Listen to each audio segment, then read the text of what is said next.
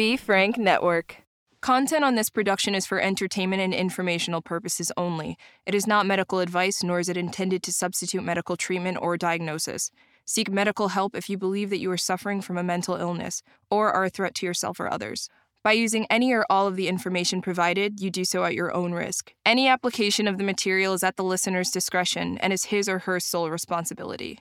Having been in the church for years, I have heard many times that we either, one, do not talk about our mental health condition, or two, having a mental health condition reflects a lack of faith in God. Both of those things are very toxic to an individual, whether they be a believer or not. Simply put, if we do not talk about our mental health and we keep it inside, we internalize it to a point of where it can just bring us all the way down. But if we also look at it in light that we do not have enough faith in God, it makes sense of why we would want no one to know, because it would make us seem as the subpar Christian. The truth of the matter is that our mental health is our physical health. You would never hear another Christian say to you, "You have high blood pressure? Well, that's just a lack of faith in God." Or, "You have diabetes? That's just a lack of faith in God." Or, "I'm sorry, you had a heart attack? You must be lacking faith in God." It's simply false. And I would be very leery of someone who proclaimed to be a Christian that had that type of mindset. Shonda Pierce, who is a well-known Christian comedian, went through a bout of depression where her husband, who was an alcoholic, died of alcohol poisoning. And she would stand on stage every night and say something to the effect of, "This concert is brought to you by 400 milligrams of Effexor or 300 milligrams of Wellbutrin." And some people would laugh, but she said that she would get letters all the time saying how she did not need to talk about that she had, if she would just trust God, if she would have faith, that God would bring her out of this. And so her line was, "Well, if all it takes for me to come out of this is to have faith, then why don't you have faith and take your glasses off and drive home?" And it really is truly that we must realize that mental health is not a reflection of our faith. Now, while I'm a Christian counselor, I'm not a nouthetic Christian counselor, in that I don't believe that every mental health condition you have is a result of sin. Let me say that again. I do not believe that every mental health condition that you have is a result of sin. And with that being said, then that opens up a whole new avenue of treatment. It's not a lack of faith in God. It's our physical health. And so we go get treatment. And I would encourage you to not be silent about it. As a matter of fact, to be very intentional about not being silent, because we don't suffer alone. And it might just be that your vulnerability of telling your story helps someone else to realize that it's not a lack of faith, and they, in turn, get help as well. A lot of times within our depression or anxiety or any other mental health condition, we tend to internalize. And sometimes we go to seek these religious experiences and religious highs that kind of put a Band-Aid on the situation. Now, I'm not trying to say that God would not heal you of these conditions in much the way that God could heal you from any other condition, but simply put, it doesn't always happen that way. And so a lot of times people who are coming out of addiction or coming out of a depression, they will go into these church religious programs and they will become so involved in the church and the things of religion that they become hyper religious, as I would say. But they've just stuck a Band-Aid on the problem. They have not addressed the origin of the issue. And at some point in time, you have to be very intentional and pull that Band-Aid off and keep the coping of worshiping God and being close to Him, but to understand that you must resolve the root of the problem, whatever that problem is. There are things that we deal with, such as bipolar, that you cannot treat with simply trusting in God or even therapy, that it is a biological, chemical issue that can only be resolved with medication. And so once you get to the root of that problem and you treat it, you become well. But so many times we, as I already said, we internalize, and so we must not be the person that just lives in today, but we are very intentional with our day. We have a plan. We know what we're going to do, and we stick to it and do it. One of the greatest pieces of advice, I think, that I give to people is that when you feel depressed and you feel like you don't want to do something, that should be your warning sign that you need to go do it. And once you do it, you're going to feel better. You see, the key to mental health is being intentional. We intentionally go get help, wherever that may be. We intentionally live our lives.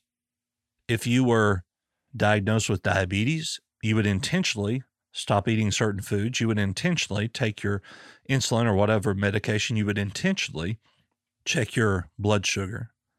And it's the same way with mental health. We intentionally live to not just get better, but to maintain health. Friend, don't let anyone ever tell you, just trust in God. That sounds like a bold statement coming from a minister, but I would say to you, don't just trust in God. Get help.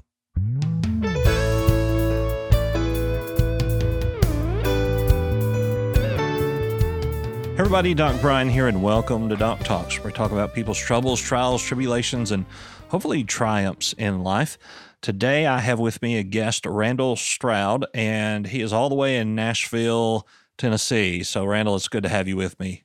It's a pleasure to be here. Hopefully, we can discuss some things which will bring some encouragement to any listeners. Yeah, that is our goal here, to just be vulnerable and tell our stories so that we can give hope to others. Absolutely. So are you originally from the Tennessee area? Yes. I've traveled all around the United States. I've lived, various places, but I don't know. I guess this is just my headquarters where the good Lord just keeps sending me back here time and time again. But sometimes you don't appreciate your hometown until you go other places and you're like, oh, wow, there are good things about where I'm from, Yeah. But who knows where I'll end up next? God only knows, but I'm back here for now. Yeah, I lived in Nashville for about 2 weeks. That's all I could afford. And then I had to come back home. It's certainly rising here. Something like, I don't know, close to 100 people a day are moving here from places like California and New York. It's got some good and bad coming with it for sure. Yeah. Well, I moved there. A buddy of mine lives over in Knoxville, and he got me a job in, I can't even remember the name of it. It's been so long ago. It's one of the nightclubs, and I was in their house band playing bass guitar, and I didn't like the scene, Knoxville, I actually lived out there in 2016 very briefly, and they have a good college football scene out there with UT. But besides that, it can get a little stale out there. Yeah. So tell me about your home life. Do you have brothers, sisters? So growing up, I have a twin sister. I didn't show up on the ultrasound, mm-hmm. So I kind of came out as a surprise, and people thought that my mom just had a lot of water retention. So I was a surprise. I have an older brother, and I have a half sister that my father had in a previous relationship before he met my mother. Gotcha. So what was it like having a twin? It's interesting. Me and her are still quite close. I joke around and say that she's the good twin. I'm the evil twin. I only say that because, she's great. She's always sort of been the conscience of the family. Just like in our political sphere right now, there's all kinds of extreme elements. And even in my own life, I've had a tendency to kind of swing way over here and then way over here and sort of explore my belief system.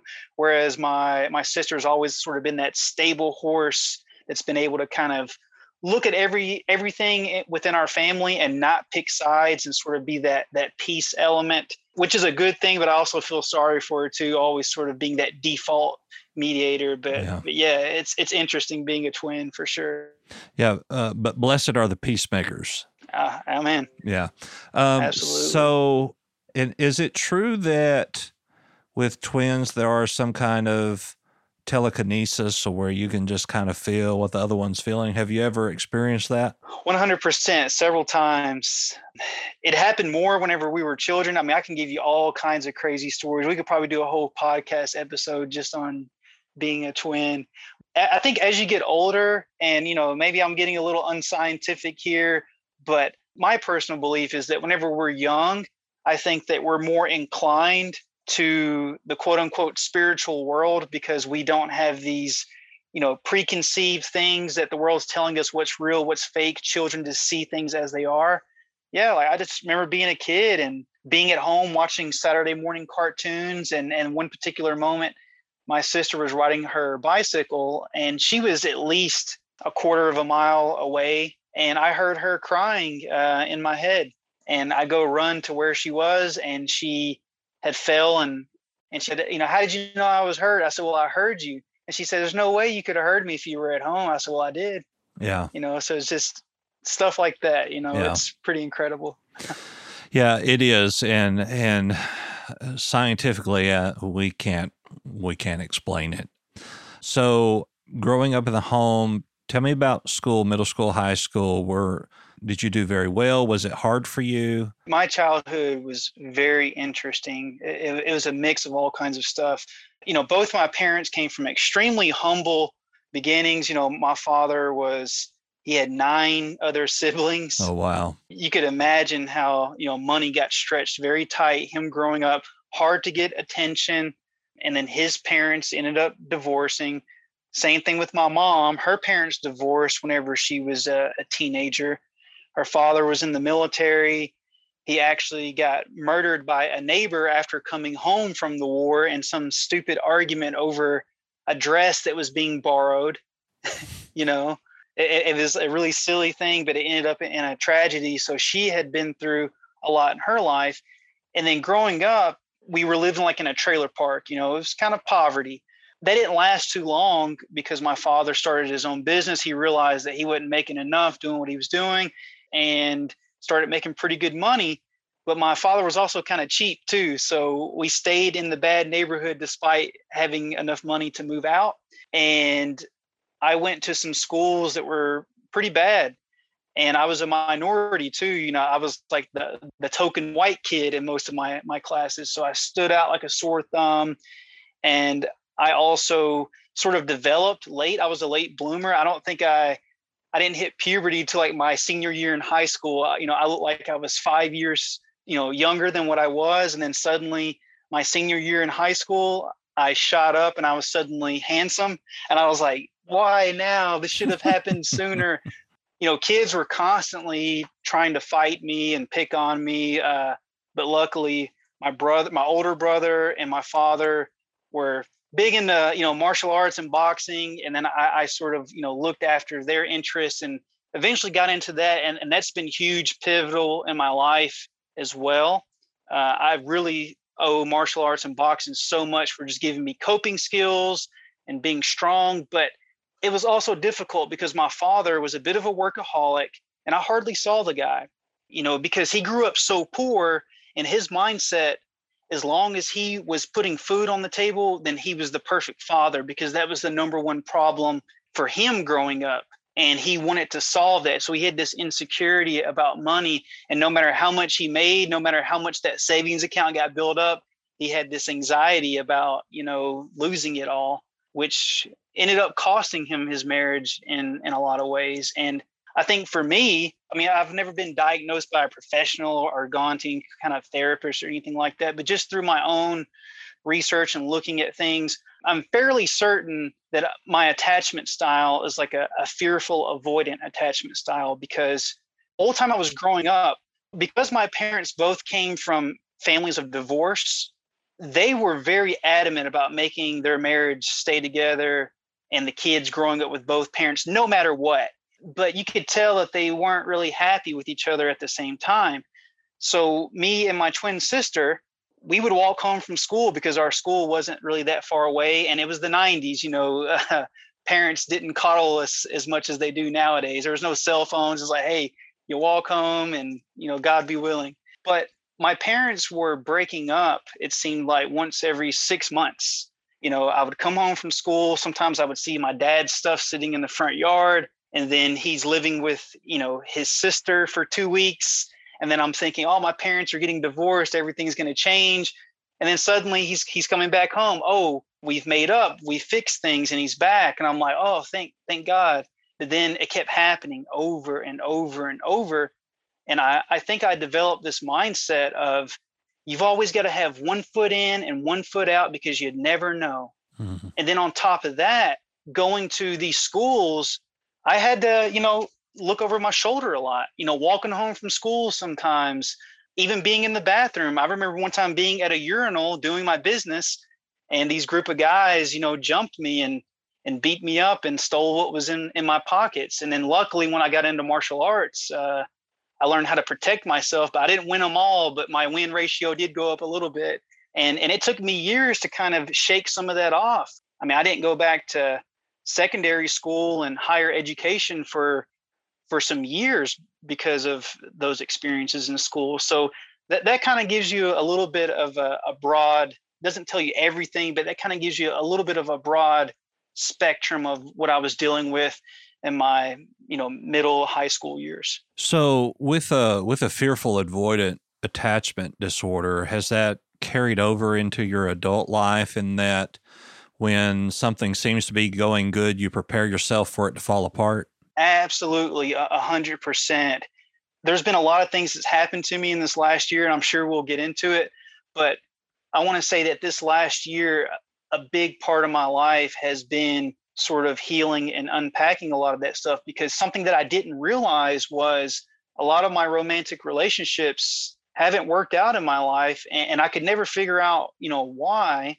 And I think a lot of that has to do with that attachment mentality. Well, not even just in romantic relationships, but even in job opportunities, like if a manager is like saying, hey, you're doing a great job, we're thinking about giving you a promotion. I'm like, uh-oh, it's a trap. Mm-hmm. I have to look for, a way out. And sometimes that would cause me to self-sabotage opportunities. And I've only recently realized that I've been doing this. I sort of justified it by saying, I just have bad luck. But then I started getting honest with myself and saying, wait a second here. There's a pattern. And if there's a pattern, there has to be a method behind it. Mm-hmm. So yeah, it's definitely carried over. Yeah. And so you probably are the one in the relationship that says, I love you first and says it multiple times a day. Now you may not even realize it, but well, maybe in the beginning, like I'm a kind of guy that when I fall for someone, I fall hard. But then once it gets to that point to where commitments are being discussed and it starts feeling like it could turn into something, permanent, that's when all of the then you want demons out. Come up. Yeah, exactly. And then once it's over, then I'll look back and regret and saying, wow, that was a great person that I was with. Why did I push them away? I find myself in this sort of bubble of loneliness that was self-caused, and it's a pattern that's happened a couple of times. Yeah. Are you in a relationship now? No, I just ended one a couple of months ago. The good part of it is the chronological timing of it is, for anybody listening. So about a year ago, I actually, survived a gun wound to the back of the head.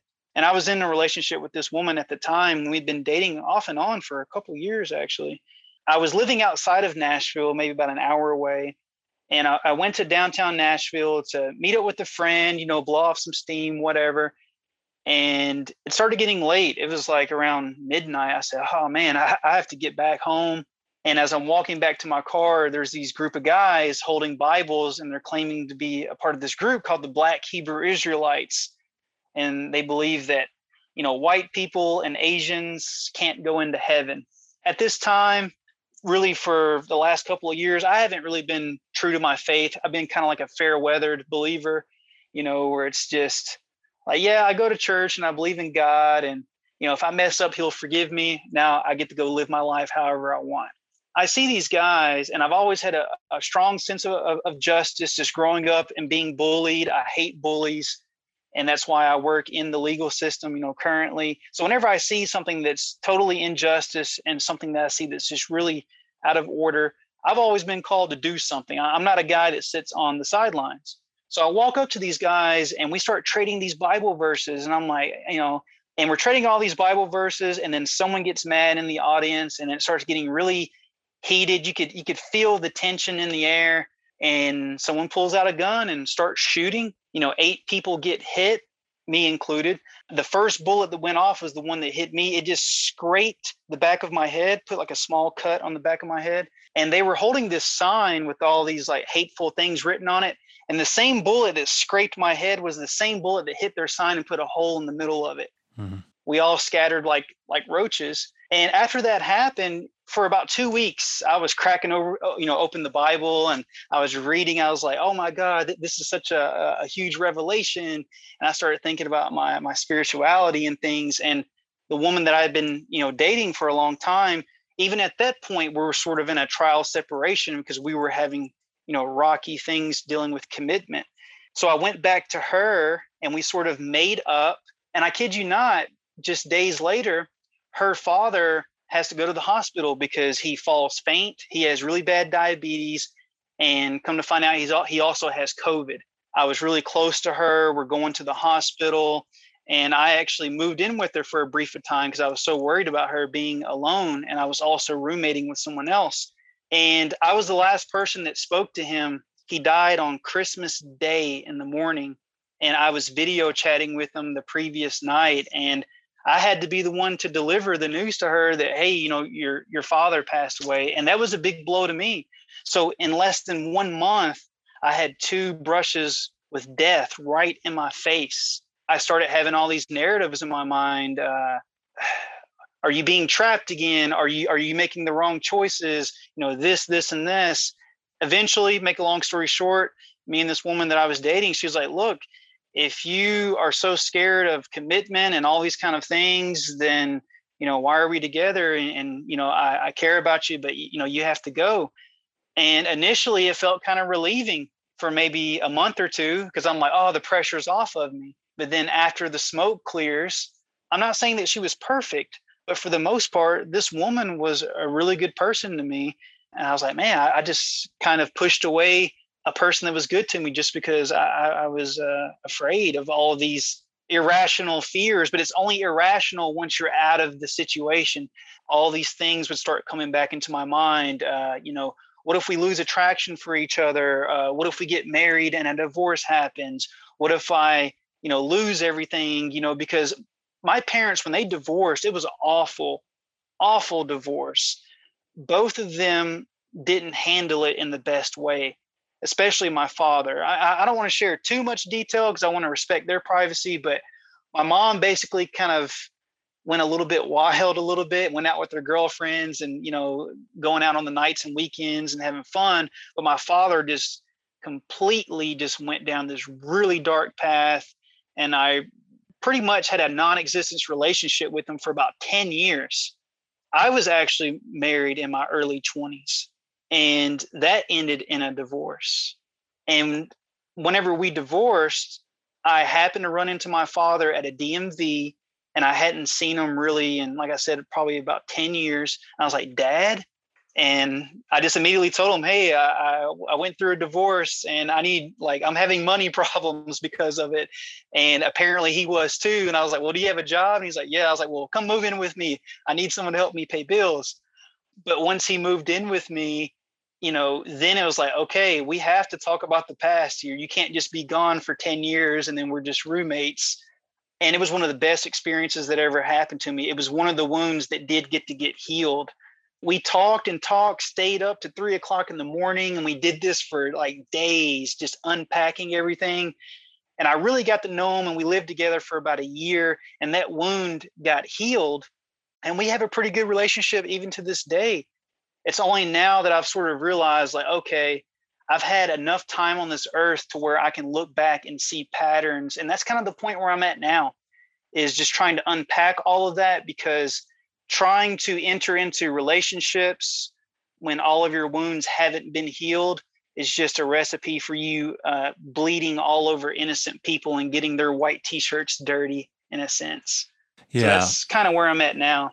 Yeah. So in thinking about this, there's a psychological term that I use that most wouldn't, but it's called value processing. And I believe that happens between the ages of like 7 to 13. And during that time, we learn who we are by the people around us and how they treat us. That's how we become to value who we are. And so during that time, you have this unstable home life of back and forth and unsure, and even in the bullying and in school, you have all of that combined together. And so you carry that's what molds your personality, or in your case, puts together that fearful avoidant attachment style. And the only way to change that personality, otherwise you would just have to cope. You'd have to find your coping mechanisms to deal with those styles. But the only way to change it is to have a major traumatic life event. Getting shot in the back of the head is a major traumatic life event. Having to lose someone that you're close to, that is your girlfriend's father, is a major traumatic life event. And so it can reshape us and remold us into a different type of personality, and mold us into how we receive love differently and how we communicate differently. What sounds like has happened here, going out on a limb, is that when you were in your accident, and then when your girlfriend's father passed, you began to transition into a personality that was different. And all of a sudden, you weren't the same person that she had loved or had fell in love with. And either that, or you began to self-sabotage the relationship because you felt like things were changing and you were not in control anymore. I think it's more closer to the second one. And then two, I mean, we broke up around July. And, during this time, I haven't been dating anybody else or anything. And that's been a very conscious decision.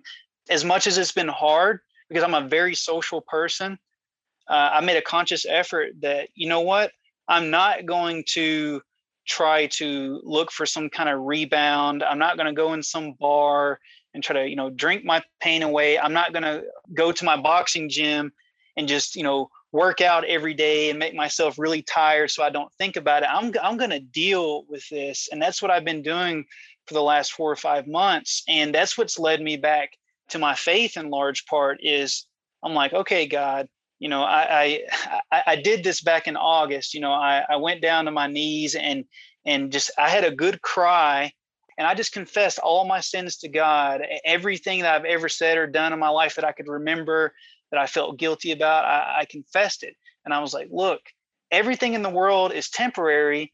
And the only relationship in my life that has felt permanent was a relationship with a higher power, a God. That's been very helpful for me. And I also wrote a book, and it's called The Ninja Mindset, Awaken the Warrior Within. Like, it sounds cool, but I sort of go through my mental process in this book, sort of relaying the lessons that I've learned in boxing and martial arts, like being in the ring and taking those punches, and just realizing that just because you're losing in this round doesn't mean that you can't, win later on. And then throughout writing that book and getting out some of my emotions, getting back into scriptures, and then also coming across something known as post-traumatic growth.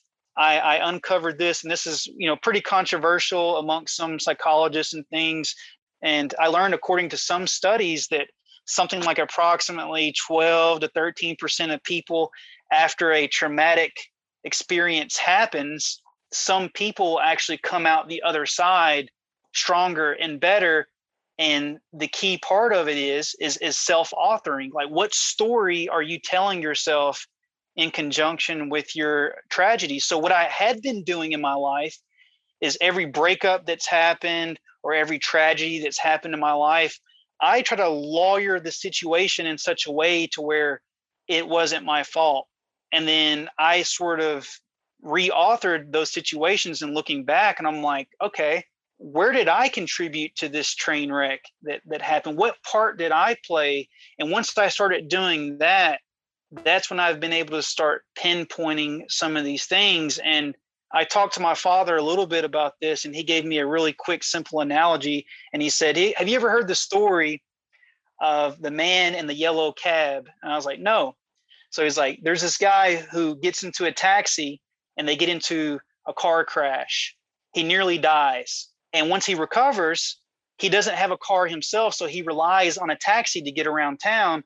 But the problem is now he's afraid of yellow taxis. Every yellow taxi looks like it's a death machine. So he's forced to walk everywhere he goes just because he hasn't got over that experience. So my dad asked me, he's like, well, what are the yellow taxis in your life? Because they're not all bad. They're not all going to crash. That's sort of what led me to you. You know, we have a mutual friend and Pastor Broom. He said, man, I think you need to talk to this guy here, and he might have some interesting things to say for you. So I'm definitely on a journey. I'm ready to heal. And I feel that I'm a smart guy and I have a lot to offer, but I don't want to hurt anybody else because of the wounds that I'm having. I don't want to be that classic story anymore of hurt people, because I know deep down inside, I'm a lot better than that. Yeah. So touching on post-traumatic growth, or PTG, it is very controversial within the psychology world because sometimes PTG can be confused with resilience. Clinically speaking, it's a different construct. PTG is sometimes considered resilience because this post-traumatic issue is causing, or the result of this struggle, this trauma, causes you to grow. But resiliency is the personal ability to bounce back. But post-traumatic growth refers to what happens when someone has difficulty bouncing back and they experience this traumatic event that challenges their core belief. So they endure this psychological struggle, even mental illness or a PTSD issue, and then ultimately they find this sense of personal growth. And it's a process that takes a lot of time and a lot of energy and a lot of struggle. And so someone who may already be very resilient when trauma occurs, they don't always experience that because that person isn't rocked to the core, if you will, by the event. And so less resilient people may go through the distress and the confusion as they try to understand what this terrible thing that happened to them, what it was and what it means to them. The issue then lies of, are we really just becoming more resilient, or are we actually growing due to the trauma? Either way that you want to put that, you're still growing, you're still moving forward, but it's within the construct of, what are we going to call it? What are we going to do? Well, something else I want to add on too is I like your distinction, because I know people who went through so many difficult things in their life and they're very resilient, but they're not necessarily better because of that resilience. Like they've gotten tougher, but you can tell that deep down inside that they're not necessarily, happier or changed for it. Whereas with the term post-traumatic growth, not only are you tougher and more resilient, but you've also, transformed into something new, or at least that's the way that I sort of take it. Sure. I think there is a bit of a distinction there.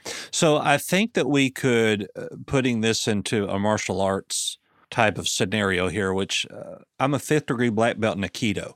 So what do you do? I'm sort of a martial arts junkie, but growing up, initially, it was just like straight like American kickboxing and like Wing Chun Kung Fu, if you ever heard of that. That was sort of like my base I'm like that Bruce Lee mindset. I've sort of dipped my toes in a lot of stuff, but, Gotcha. but yeah. I And I've used done to a little bit of Aikido, some wrist locks. I used to say I know judo because you don't know that I've got a knife and you don't know that I've got a gun. And Oh man, brother. yeah. So within a martial arts look here, when you do your different moves, okay, say that you do something incorrectly and you take a hit, you have the resiliency to keep going, but you're still bleeding, you're still hurting, but you keep moving. It doesn't shut you down. The difference is that while you may be resilient, have you grown? Have you learned in that place of how to make sure that that doesn't happen again? And that really is the construct of PTG of, okay, is this resilience or is there actual growth? I love your analogy, and you just summed it up perfectly. It's like, I can't tell you how many times, I actually work part-time as a boxing coach now. I see a lot of students all the time that are really tough. They can take 10 punches to the head and they keep charging forward. And I'm like, hey, that's great that you're so tough and determined. But haven't you ever thought to move your head out of the way and avoid that punch instead? Sure. So it's like, that's a really great analogy. Yes, getting tougher is good and developing that thick skin, but if there's not a lesson that sinks in behind it, you're just building up a callus that really didn't have to be there to begin with. Yeah. So then the idea comes from, well, isn't this all just coping mechanisms? We are resilient, but we learn to block the shot or to move our head, as you said. But is that not just a coping mechanism? And so that's where psychology gets kind of bent on each other of, what are we going to call it? Is this post-traumatic growth or is this coping? So, it really is just in the psychology world, we're big on what things are called, and they're called that for a reason. And so it kind of gets a little muddy water there. Okay, so I wanted to go back a step. Now, I don't know if you know this or not, but I'm a pastor. I pastor a church here in North Little Rock, and I've been in full-time ministry for about 15 years now, and I do this full-time too, in mental health work. And so I want to get back to the point of, with you knowing that, of where you said that you really begin to pull away and lean into your faith. Now, as a pastor, I'm going to tell you that's great. You need to.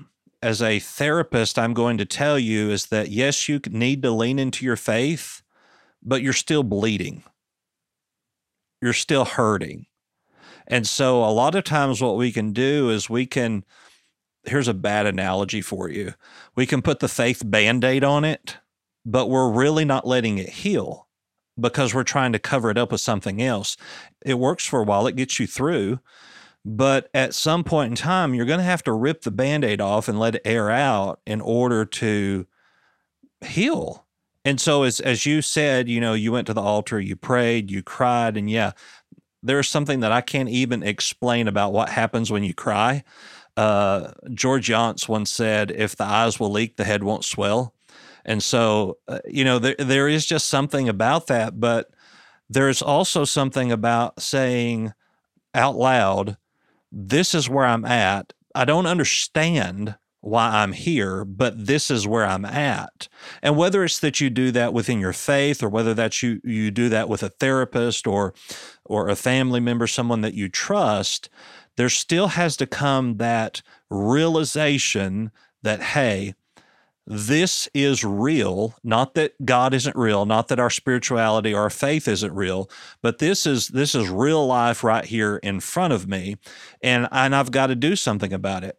I think about, and I'm not trying to diss any type of religion, because that would be the last thing that I'd want to do. But I think about these snake handling churches, up in Kentucky and Virginia area, where I know exactly what you're talking about. So they believe that, as Scripture says, they can take up serpents, and if they have faith that they won't be bit. Well, when they are bit, they don't go to the hospital because that would be a lack of faith, and then they die like idiots. They die.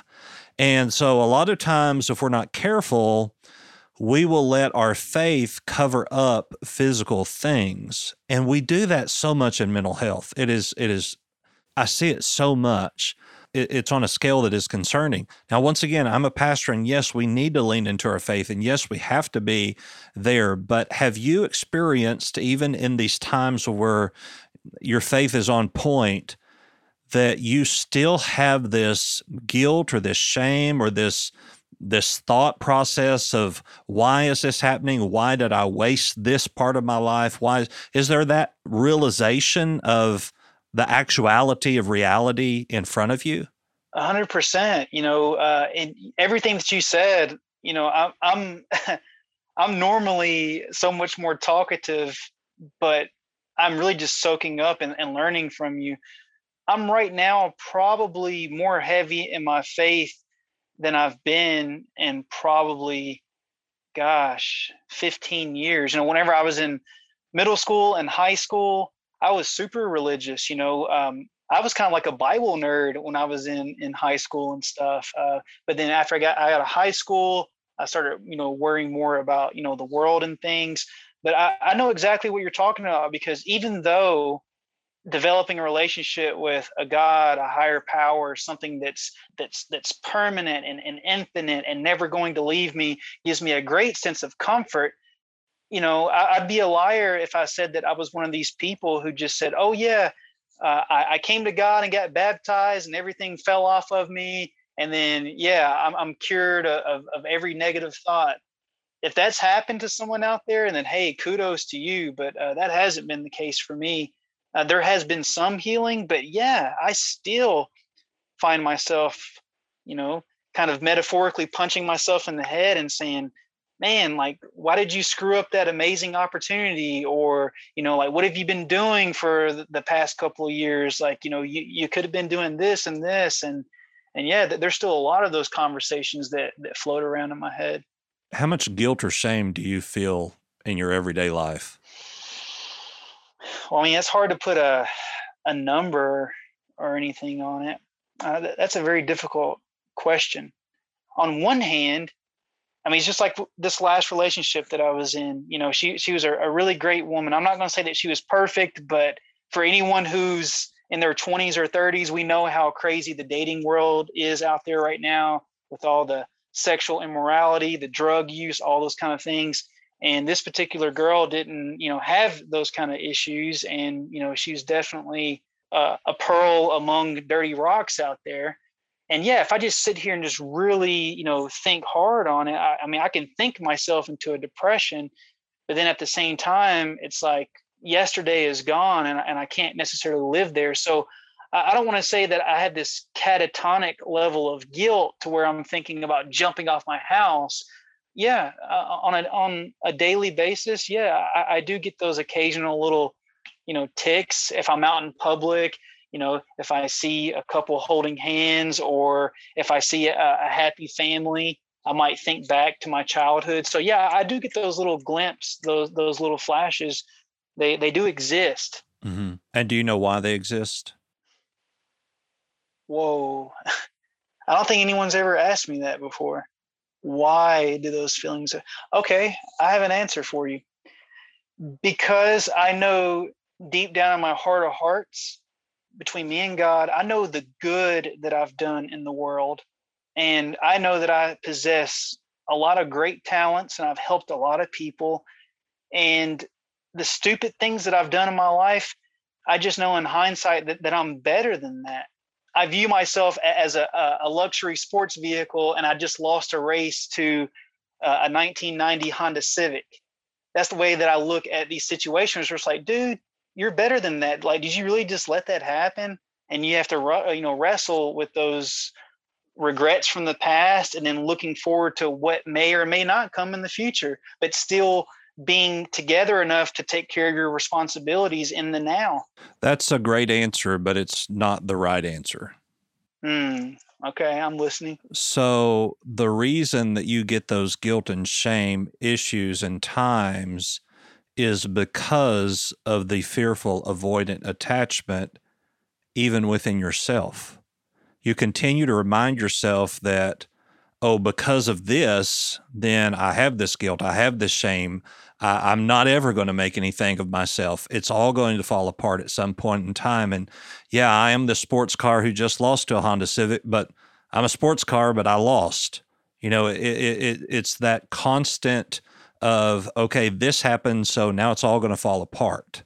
And that's the world, the mindset that you're sitting in. The answer to that is to realize that there is more to life than just failing. There is more to life than just winning. Sometimes we have to understand it's not about losing, it's not about winning, it's about living. And if we are constantly in that guilt and shame mindset and constantly in that, well, yeah, this is going good, so it's about to all fall apart mindset, then we're not living. And so what you have to do is learn to live in the now. And you can do that spiritually. You can do that. That's how we walk by faith and not by sight. We do that. But to walk by faith is a very scary thing to do, because that doesn't leave any room for us to doubt, because we're not walking in our own, we're walking in Him. It's really crazy. Some of the things that you're saying are so pertinent to some of the conversations that I've had with friends and family members, and especially my renewed relationship with my father, because he's also has a fearful, avoidant, kind of personality. I always told myself, I promised that I'm not going to become my father, and I did, because that's what led to my parents' divorce. Is my dad always had one foot in and one foot out all the time, and that's probably because of his childhood. Well, probably it is, because some of the things that he told me was much more difficult than what I had went through. And he's going through his healing process at the age of, he's like 62. And only in the last couple of years has he had some, normalization in his life. And I don't want to wait until I'm 60 to start, letting go of things. But something that he said, kind of helped me is, if you do everything that you're supposed to do and you handle your side of the deal, if that other side messes up, yeah, it's going to be painful, but you get to be guilt-free. You're not God, so you can't make a prenuptial agreement with success and failure. Yeah. But while you are guilt-free and you know that you've done everything right, your mind is still going to tell you that you did something wrong. Yeah, that's the hard part. Mm-hmm. And so you've got to learn to tell your mind that you did everything that you could do right. The thing that I couldn't understand about myself was that even in this last relationship, I haven't had like this huge, extensive, dating history. I'm not, Mr. Mac out here or anything. Like in this last relationship with this decent woman, it was very strange, because it was like the closer that she got to me, the more I was taking steps back. Mm-hmm. But then whenever she would get fed up and she took a step back, then I find myself longing to, reel it back in. And it just seems so silly. It's very counterintuitive. And that's what I'm trying to figure out is, where does this mindset stem from? And it's so illogical. It's almost like someone who's hungry, but they're afraid to eat. And then once they're presented with that food, they don't want it. But then whenever it's taken away, they realize how hungry they are. It's very illogical. Mm-hmm. Well, it comes from the childhood trauma. That's where it all stems from. And until you work through that, then unless you develop unhealthy coping skills, then it's always going to be there. Is this something that you've heard of before with other patients? Man, let me tell you. Is this fairly common? It's not uncommon at all. And just from the world we live in, that's where we're at. The reason that we back away is because we don't want to be hurt. But the reason that we pull towards them when they start backing away is because we don't want them to hurt. And so it's this constant tug of war. If I were to say, okay, Randall, I'm going to send you $50, you're probably going to, in the back of your mind, going, okay, what does Doc Brian want from me? What is he setting me up for? Absolutely. So when you get into a relationship, even though you really do like that person, when they start treating you with love and respect, you are predisposed to say, okay, what are they trying to box me in for? Instead of just letting them love you. Yeah. But here's what you do. Tell them, I don't know why you would want to love me. I'm not used to this. I'm probably going to pull away, but I need you to understand that it has nothing to do with you.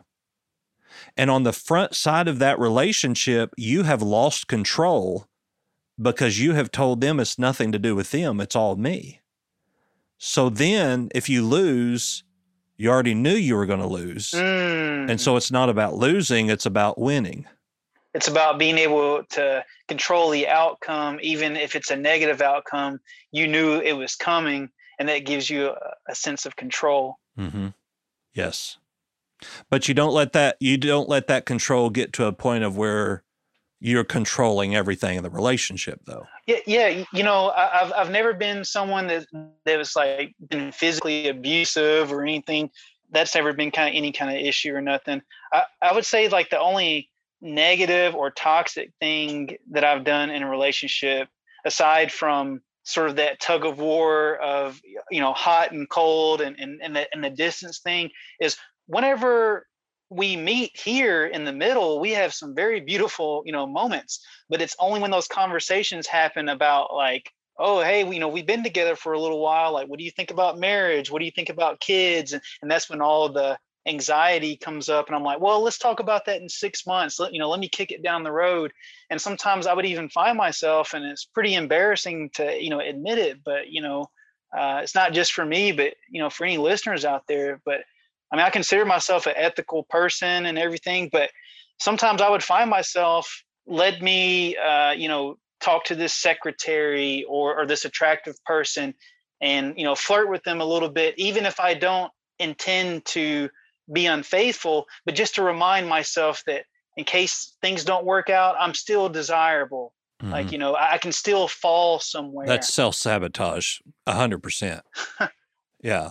That's okay. Well, at least if I'm going to fall, I have somewhere to fall to. Yeah. But then at the same time, this person's trying to love me, and I don't have to fall anywhere. Mm-hmm. But I've convinced myself that this thing is not going to work anyways in the end, but I also don't want it to leave me at the same time. It's just talking about it in this logical fashion. For anyone on the outside watching this conversation, it looks silly, because it is silly. To put it bluntly, it feels like there's always two armies sort of, fighting right here for, are you going to turn left? Or are you going to turn right? Well, or I shouldn't say two armies, but I should say a prosecutor and a defendant arguing a case constantly in my head about which decision should you go. And it reminds me of this Russian proverb that says, if you chase two rabbits, you lose them both. And that's happened to me so many times in life, where I have my mind on all of these exit strategies, and then I end up in a position where, now there's no options, because they've all gotten fed up with me with this deliberating, that they've moved on. Yeah. Well, I think it was Gary Vee. You know who Gary Vee is? Oh yeah. I like Gary Vee. Gary Vee is the one that said, if you have a plan B, you've already failed. Hence why some people end up not getting married once they discuss the prenuptial agreement. And this is a monkey wrench too that we haven't even discussed, which could be another trigger or complicated part in this whole dialogue, is my profession. I've worked as a paralegal, and I've done private investigative work for the last 8 years. I've been to, I can't tell you how many documents that I've written up for divorce. I've done prenuptial agreements. I've sat down with couples. I've watched hundreds of relationships get destroyed right in front of me, and then I'm getting paid to defend one party over the other. So I have all of these real life examples playing out in my head also. And even though I enjoy the work, at the same time, it's kind of like, experience is good, but sometimes you can see so much to where it clouds your own reality. Just because it's those people's realities doesn't necessarily mean that it has to be you. And something that I've been learning to do is, well, even though you've handled all of these divorce cases as a paralegal and you've done investigative work and you've seen the ugliest of societies, I've been trying to reprogram my brain to think about those cases where the couples did reconcile and there was a happy ending, or I was investigating someone who was accused of all these horrible things and turned to find out he was completely innocent and he was a really good guy. For every story that's out there about how horrible it is to be married or how horrible this restaurant is, there's another review that says this is the best place I've ever eaten. Yeah, and so what you have done is you've built walls around your heart to protect you from being hurt, but it's those same walls that are keeping you from being loved. 100%. Yeah, so if you were a cardiologist and your father came in with a heart attack and needed quadruple bypass surgery, and you could do it, would you? Or would you defer it to someone else who is as qualified or better qualified than you are? Wow. And that's what you're doing.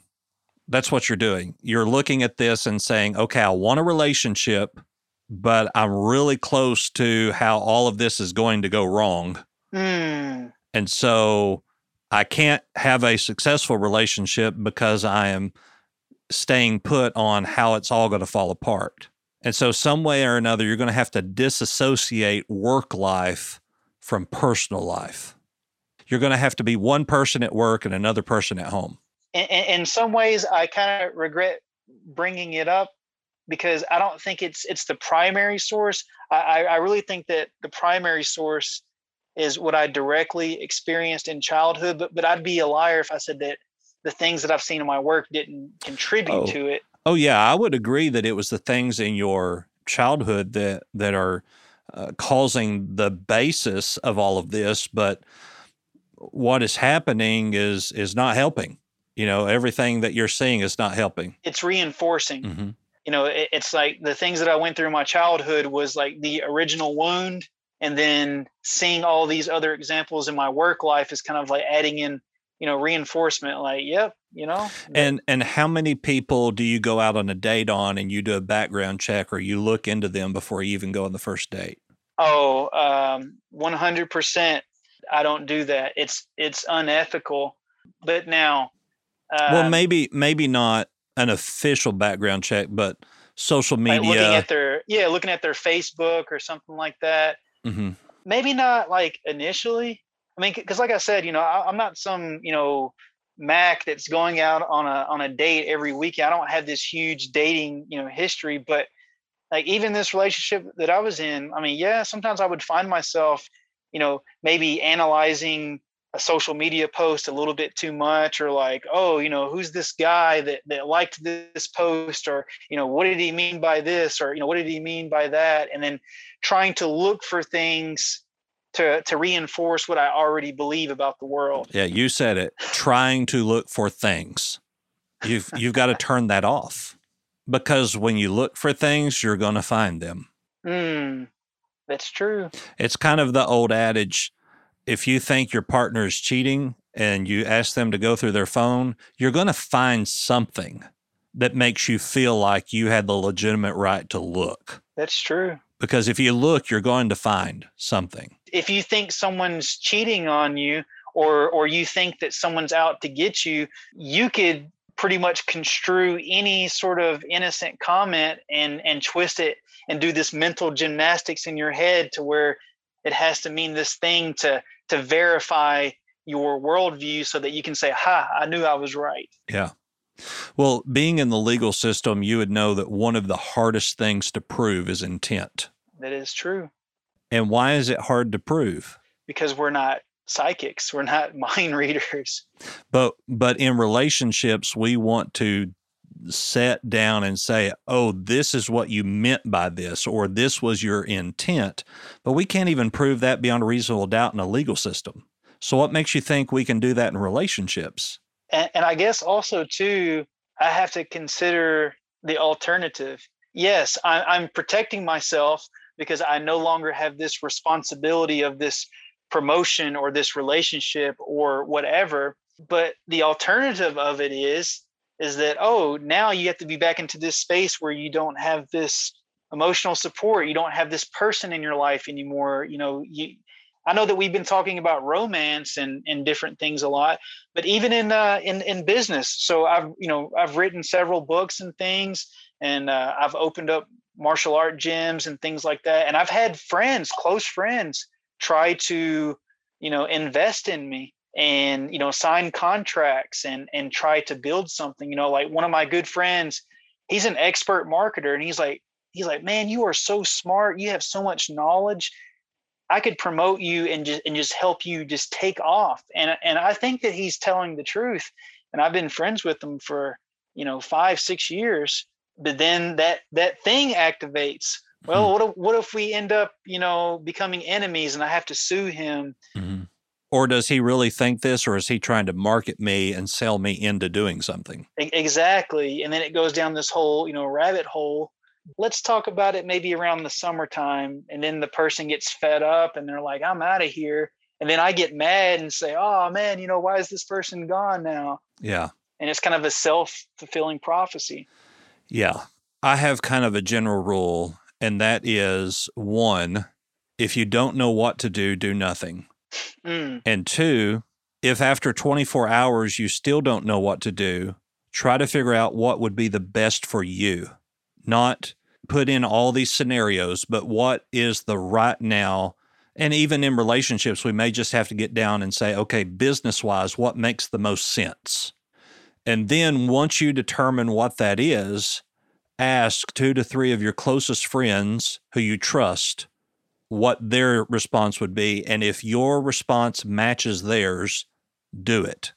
Because then you don't have to self-sabotage. You can blame it on them. That you were all in consensus. So it wasn't you that failed. It was us that failed. I like that. And so, but it still gives you the ownership in it. It still gives you, you are the one at the end of the day that made the decision, but you made the decision based on everybody else's input. But then there are going to be those times where you just got to pull the trigger and you just got to do it and live very intentionally. And someone in your sense of an attachment disorder, you may just have to start looking at life as a business. What makes sense in the here and now? And quit kicking things down the road. If you want to kick something down the road, put a date and a time to when you're going to revisit it. And that way you're not just intentionally saying, I'm not going to deal with this right now, so let's kick it on down the road. Be very intentional. If you're in a relationship and she starts talking about marriage, say something to the effect of, I don't know that I'm there yet. Can we revisit this in 3 months or 6 months? Or, but be intentional, but be honest too. Don't say, I don't think that I'm ready for that. And so you're probably going to break up with me now because you want that. And, don't be that self-sabotage. Be very intentional, live in the moment and move forward. I have a deacon here at the church. He's 90 years old. And one of the best pieces of advice, he had 2 pieces of advice he's given me that have just been golden. The first one was, don't ever outrun your blockers. Expound upon that. If you are the quarterback and you are taking down the field because you, in a quarterback rush, you have got clear, don't ever outrun your people around you who are going to protect you. So don't get ahead of yourself. Don't try to force things. Just let it happen. Let it happen naturally. The second thing that he tells me is never trip on a log behind you. And that's where that self-doubt and that guilt and that shame, all of that come in, because that was back then. That's not today. That was a week ago, and I don't have time to think about that because I've got to deal with what I'm dealing about today. I think something that you said earlier when you said, be honest about how you're feeling. That's something that I definitely didn't do, even in this relationship, where I might briefly expound upon it, but I didn't specifically tell this person, hey, this is exactly what I'm afraid of. Can you address it for me? Yeah. Instead, I would just sort of continue the prosecutor versus defendant in my own head, and then maybe make some passing comments or maybe drop a hint or something, Mm-hmm. but then pretty much left it all on myself. So she's on the outside living her life, and hey, I'm treating this guy nicely, like what's his problem? And then meanwhile, I'm having like a whole college dissertation going down in my brain when I could have just sat her down and just said, hey, these are the fears that I'm having, and I want you to address them from your standpoint. And so when you don't do that and you self-sabotage the relationship, she's left thinking that she did something wrong. And that's where some extra guilt comes in too, because I don't know what's going to happen in the future. Whether we end up reconciling, which is probably less than 1%, but or she goes into a future relationship, whatever. There's a good chance that putting her through that hot and cold and back and forth could affect her in the future. There's not a could, there is a is and will. And that makes me feel awful. Well, there's a way to fix it. How so? Call her and be honest. Or at least write a letter. At least write a letter. Yeah. Two major things that I've pulled away so far in this conversation is I like your idea about having a counsel. Like whenever I'm making these huge life-changing decisions, taking, my closest, 3 or so friends or family members and making sort of a group think decision. And then, ultimately it's left on my shoulders and I pull the trigger, and whether it works out or not. And it's like, well, we were kind of all in this. Mm-hmm. And that kind of gives me some more confidence and ideas to think future problems out through. And then secondly, the forgiveness part about reaching out to people that you've hurt and doing what you can to sort of explain the situation in order to free yourself and to free them, because I don't want to send or leave behind another broken person to potentially break someone else or to be taken advantage of. That's what seems to happen with broken people, is that they continue going on hurting other people, or they continue going on being the victim. Mm-hmm. And I don't want that life path for anybody. Yeah. What you're going to have to realize, though, is that while you do give that explanation to them, you give it and you leave it. It's not your job to make them understand it. I'm glad that you said that, because I can pretty much guarantee that the message will be received and read, but I can't mess with people's free will, and I can't force them to digest it. Mm-hmm. Or digest it in a way that is palatable to me. It has to be left into the chance at that point. But at least I can hold on to something saying that, well, I tried to make some sort of rectification happen. Mm-hmm. And that says something about my character if I'm willing to do that. Well, it goes back to the old adage of, if you hurt me and you ask me for forgiveness, is it on you whether or not I forgive you or not? Or is that on me? It's like the other old adage, you can lead a horse to water, but you can't force them to drink it. Yeah. And not everyone wants to accept that, It's like, hey, I've prepared this food for you. You have to eat it, right? No, they don't. But the gesture was at least made. Well, and it's for you, not for them. For self-healing. Mm-hmm. No matter what happens, if I do enter, let's say that I entered into a new relationship, 2 or 3 years from now, I most certainly don't want to carry any of those same baggages and then have to do this whole process over again. Yeah. Yeah. So for you, there's going to be two key things, is that you've got to be honest with yourself and those around you, even when it hurts. And you've got to be very intentional in everything that you do. And those are the two things that are going to help you to cope with this fearful avoidant attachment disorder.